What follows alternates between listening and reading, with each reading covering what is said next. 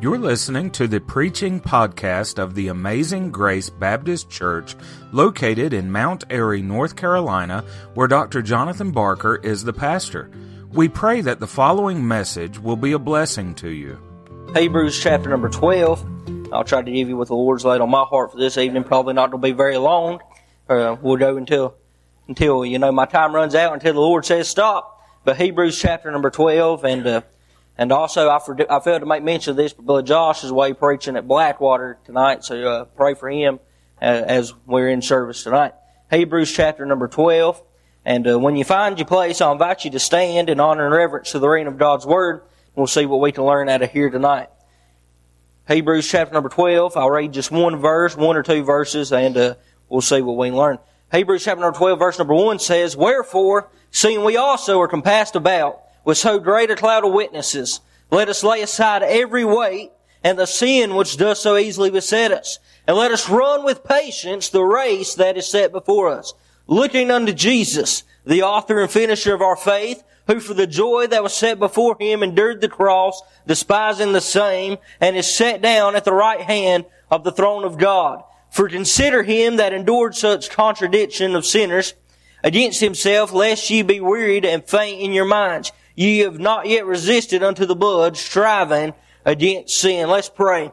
Our Father, in Jesus' name, I thank you for the day that you've given us, God.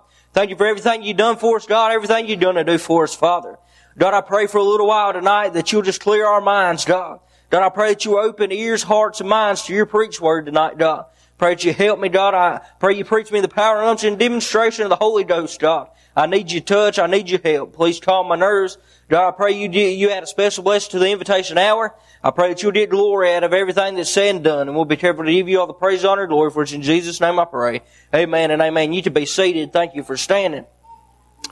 Now, as we enter into this text in Hebrews chapter number 12, I believe we can see three things that the writer of Hebrews, whom I personally believe to be the Apostle Paul, brings to our attention by way of introduction. We notice first he says, "Wherefore, seeing we also are compassed about with so great a cloud of witnesses." And I'd say that he shows us the witnesses that surround us. Those are those saved, born-again believers that have already gone on, that have already run their race, that have already made it to heaven. And I believe that's a very interesting verse, considering where it follows. If you study chapter number 11 of the book of Hebrews, we know that to be the Hall of Fame of faith. We know that to be the faith chapter in the Bible. And he lists so many of those great witnesses that have already gone on before us. And he shows us the witnesses that surround us. But not just that, look with us in the latter part of verse number 1. He said, "And the sin which does so easily beset us." And he then shows us the wickedness that stops us. The wickedness that stops us. The sin that does so easily beset us. And I say sin is and always will be the plague that plagues our nation today. It is sin today. And we see the wickedness that stops us. But in the middle of that verse, we see this. He says, "Let us lay aside every weight." Let us lay aside every weight. And I'd say that simply shows us the weights that suppress us. The weights that suppress us. And with the help of God, that's what I'd like to preach along for a little while tonight, is the weights that suppress us. Now, on Wednesday nights, as you know, we've been studying on how to grow as a Christian, how to grow in our Christian life. And one thing's for certain, if we're ever going to grow as a Christian, we're going to have to lay aside some weights. We're going to have to get some things out of the way. Hey, it's okay to say, amen, it is Wednesday night, amen. But we see we're going to have to lay aside some weights if we're ever going to grow as a Christian. And I want to preach on that thought, the weights that suppress us. Now, what are weights? Weights are those things that hinder us or slow us down in living for Christ. They're actions or attitudes that damage our testimony for the Lord or our close walk with Him. Attitudes like pride, covetousness, greed, selfishness, bitterness, ingratitude, and selfishness, things of that nature, weights that weigh us down and suppress us. The writer of Hebrews tells us to lay aside these weights. Now, what in the world does he mean by laying aside our weights? And let's look at a few things. I believe with the help of God, I want to look at a few weights in our lives that I believe apply to every single one of us that we need to lay aside if we're ever going to grow as a Christian. There's some weights that need to be laid aside today. Hey, do you want to know why there's so much tension between Christians today and why it seems like Christianity can't prosper? But it's all because of people that won't put their weights aside and come back together. If we quit worrying about this one goes to this church and this one goes to this church and come back together as the church, lay aside our weights and our differences, we may make a difference once again in our nation. But first I'd say we're going to have to lay aside the weight of pleasures. The weight of pleasures. I begin to think about that, and if we're not careful, it's easy to let the things we enjoy doing get in the way of our relationship with God. Hey, it may not even be a bad thing, but we must beware of letting the good things get in the way of the God things. And I'll say that again because that didn't get y'all. It may not even be a bad thing. It may be something that's harmless, something that may not be causing anybody's harm. But sometimes, if we're not careful, we'll let good things get in the way of God's things and the way that God works and orchestrates things. I think about hunting. I love it. I'm no good at it, but I love it. I'm the only person I know that'll sit in the woods for hours on end, not to see anything, just for someone to go back as soon as I get out and kill a monster buck. I mean, some call it luck, but I don't believe in luck. I'm just bad at hunting. Fishing, love it. I'm okay at it. But fishing, hunting, sports, music, these are all harmless things. It's not really much going to hurt anybody. But if we let it get in our way of our relationship with God, and we let it damage our testimony and damage the work that we've tried to done for Christ, then it has become a God in our life. It's become a little God, a God in our life, an idol in our life, and it's become a weight that will weigh us down and suppress us from ever being what we could possibly be for the cause of Christ. There are some weights we're going to have to lay aside, the weight of pleasures. Matthew 6:33 says, "But seek ye first the kingdom of God and His righteousness, and all these things shall be added unto you." We see He said, "Seek ye first the kingdom of God." Like I said, there's nothing wrong with hunting, but if I choose, to spend my time in the woods and not in studying God's Word, not praying, not going to God's house, then that has become a weight in my life, and I'm allowing that to weigh me down and suppress me from being what I could be for the cause of Christ. There's some weights we're going to have to lay aside. Matthew chapter number 10, verses number 37 through 39 says, "He that loveth father or mother more than me is not worthy of me, and he that loveth son or daughter more than me is not worthy of me." Now I'll say this, I've seen it time and time again. Parents, once their kids get to age, they'll raise their kids up in church and they'll start doing things. I've seen this firsthand, but as those kids begin to play sports, and as those kids begin to make friends and begin to do things with friends and do these, we find that not only are their children at a church, but we find that then their parents quit coming. And we find that they've put that before the Lord. Verse number 38 of Matthew 10 goes on to say that he that taketh not his cross and followeth after me is not worthy of me. He that findeth his life shall lose it, and he that loseth his life for my sake shall find it. 2 Timothy chapter number 2, verse number 3, 4, and 5 says, "Thou therefore endure hardness as a good soldier of Jesus Christ." In verse number 4 it says, "No man that warreth entangleth himself with the affairs of this life, that he may please him who has chosen him to be a soldier." We're going to have to lay aside that weight of pleasures. The only pleasure that a Christian should find is the pleasure of serving Jesus Christ and living their life pleasing to the Word of God. We're going to have to put the things of this life aside that we may please Him who has chosen us to be a soldier, who saved us. And in verse number 5 of 2 Timothy 2 says, "And if a man also strive for masteries, yet he is not crowned, except he strive lawfully." And a lot of these things, that's simply talked about if we strive to try to make a living, try to make our great riches, try to make our name bigger, then we'll lose it. And it says that, "Yet he is not crowned, except he strive lawfully." It's real careful to let the things that we enjoy doing become a weight in our life. Let it lay us down. Let it weigh us down. Let it suppress us from being all that we could be. We ought to strive to give God our 100%, all of our effort, all of our heart, all of our strength. Present your bodies a living sacrifice, wholly acceptable unto God, because it is our reasonable service. We're going to have to put aside the weight of pleasures. The weight of pleasures, things we like to do. But I begin to think about this, not only the weight of pleasures, but we're going to have to lay aside the weight of problems. The weight of problems. You say, what does that mean? Well, if I got up here tonight and instead of preaching, I'd done nothing, but I told you about the problems in my life. And I told you about things that were going wrong and told you that my life was falling apart and that nothing was going right, you wouldn't get much help from that, would you? No, we see that we're doing, sometimes to be an effective witness, to do a work for the cause of Christ, we're going to have to lay aside the weight of our problems. We're going to have to put our problems to the side. And God can help you with that problem. Hey, God is bigger than our problems. Matthew chapter number 14, I begin to think this. Peter, as Jesus come walking unto the disciples, when they were on that ship and the wind was contrary, and Peter walking to Jesus on the ship, he could not walk in that storm by himself. If the Lord was not in that story, if Peter had stepped out of that boat, he'd just sank like a rock, straight to the bottom. But just like Peter could not walk in that storm alone, neither can we walk in our storm alone. Hey, I know so many people that are relying on their self to fix their own storms, to fix their own problems, to fix the things that are going wrong in their life. And they'll never fix it without the Lord.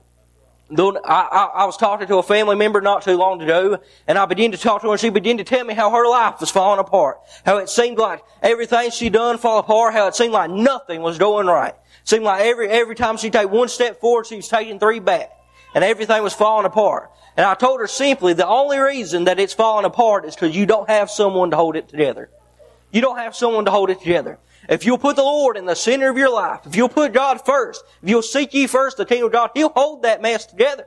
Hey, He'll help you. He'll meet with you. Hey, He's a friend that's still closer than a brother, but He's not going to force you to fellowship with Him.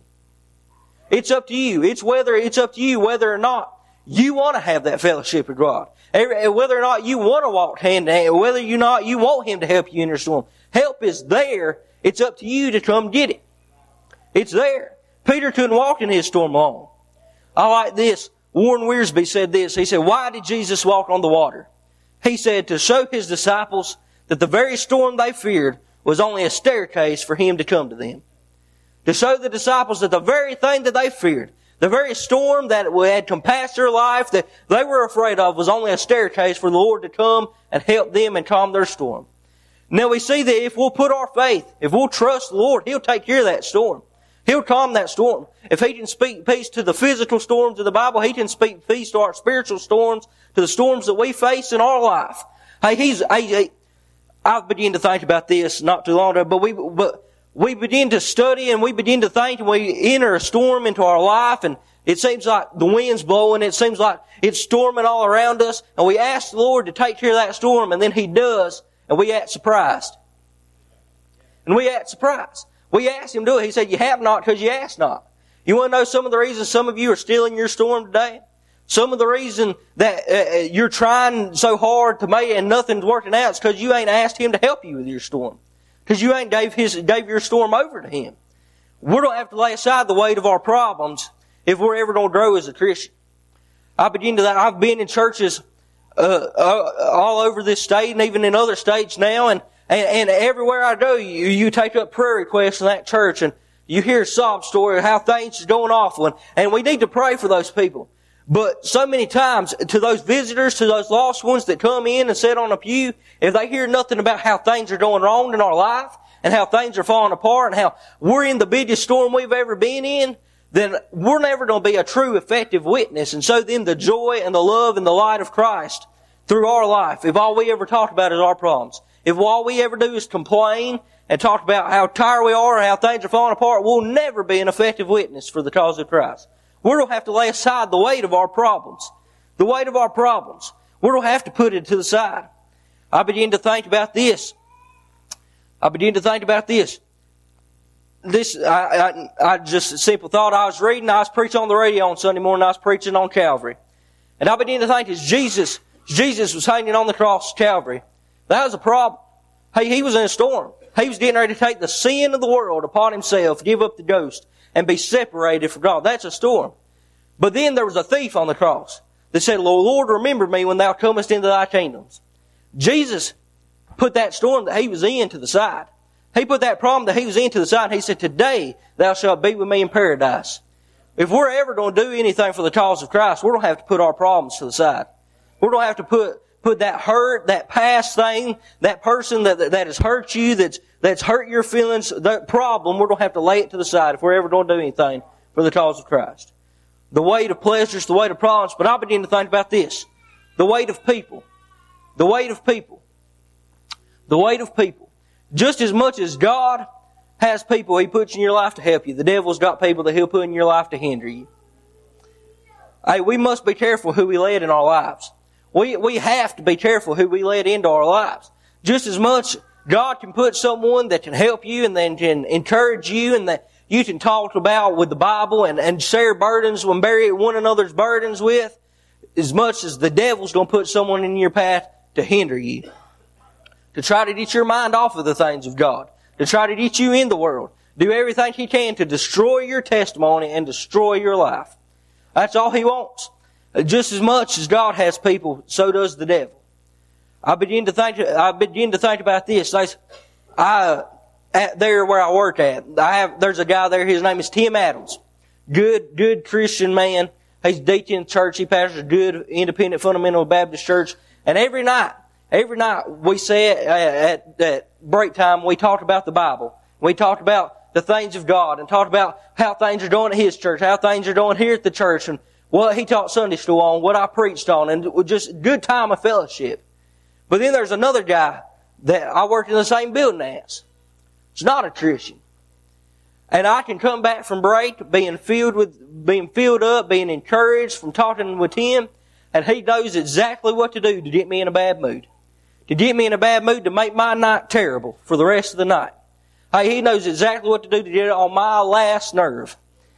And he stomps all over it all the time. But we see that just as much as God's got that person to encourage us, the devil's going to have that person to hinder you and bring you down. Sometimes we're just going to have to lay aside that weight of people. We're going to have to turn the other cheek. I talked to a gentleman in the jail this morning that I know very well. A distant family member very well. And he got out not too long ago and he was doing so good. He was going to church. He was living right. He was doing things right. But he let the wrong person into his life. When he let that wrong person into his life, he began to take him back down that road. Began to lead him back down the wrong way. And you know where he's at today? He's sitting in J-Block. Sitting in J-Block. Bid charges he's got have just absolutely ruined what little testimony he had. All because he let the wrong person into his life. And just like us, I don't condemn those people because I'm no better than they are. We could all be in the same situation. But we better be careful who we let in our life. We better be careful who we fellowship with, who we talk to, who we're seen with. We better be careful. The Bible says abstain from the very presence of evil. Very presence of evil. Hey, there's some things we just need to be careful of. Need to be careful of. We don't have to lay aside the weight of people if we're ever going to do anything for God. I began to think about this. Samson thought Delilah was the one.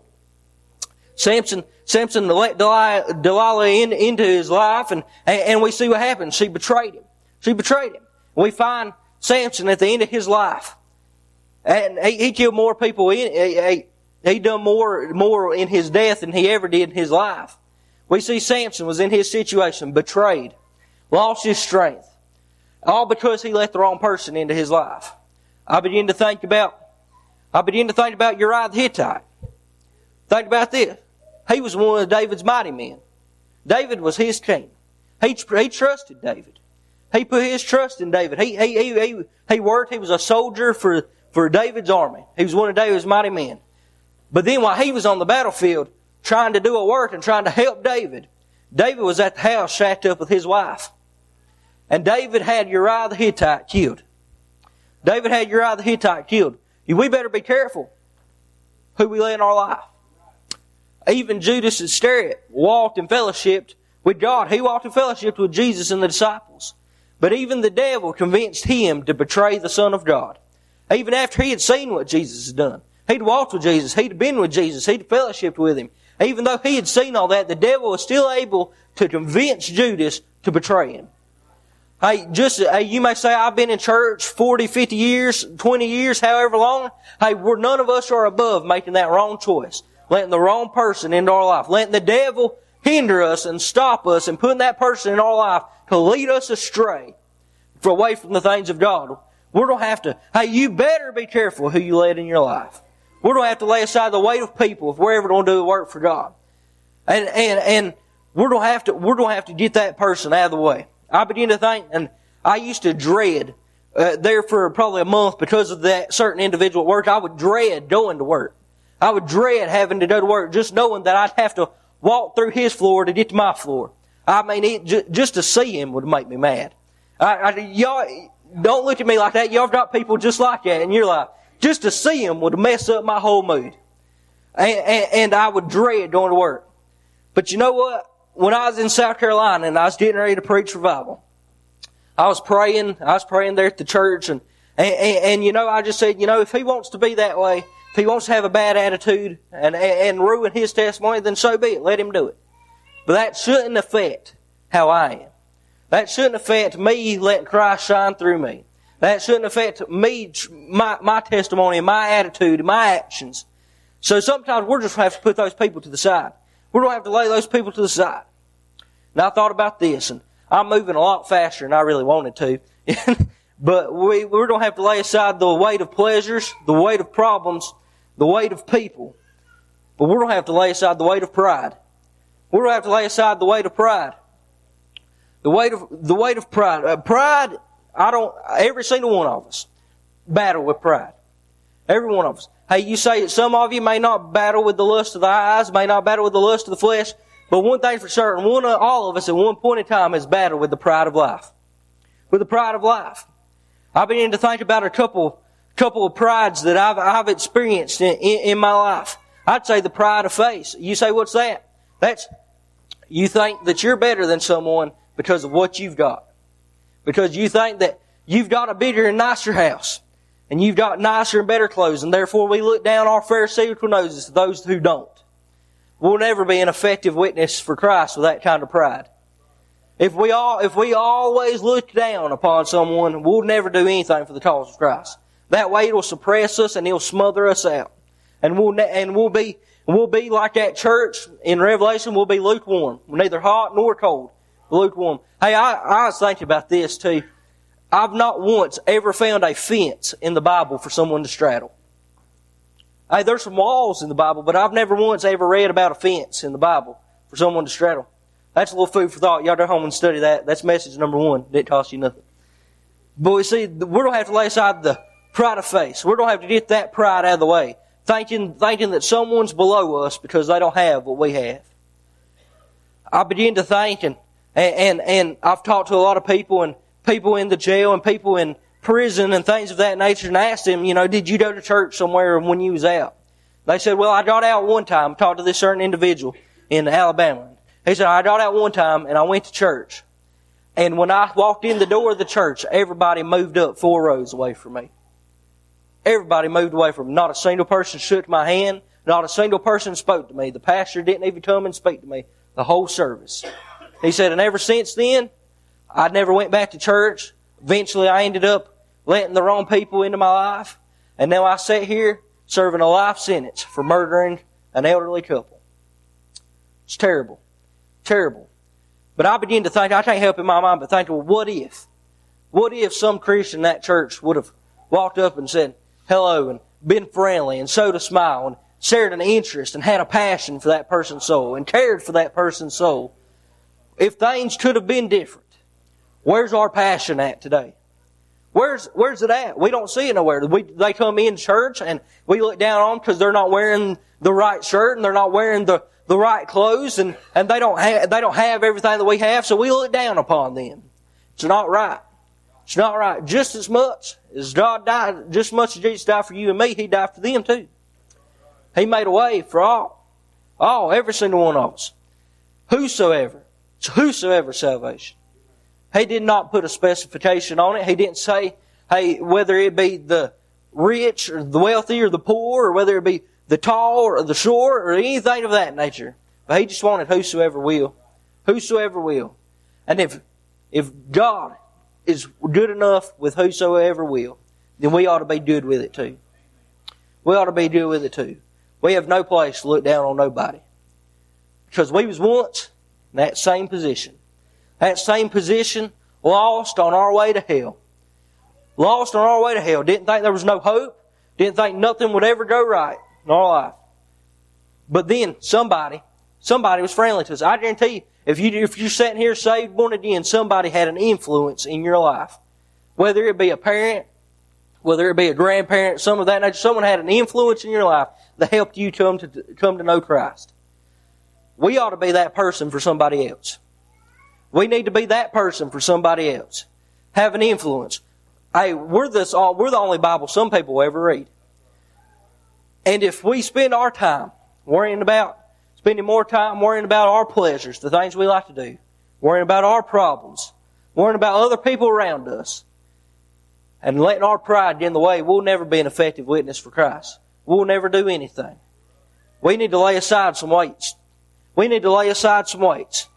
The pride of faith, but I thought about this, and I've seen this, and it's sad. It's so sad. The pride of race. It's very simple. That's people, you say, if someone of color was to come into this church, sit down, of someone of a different ethnicity or from a different origin, country of origin, what would happen?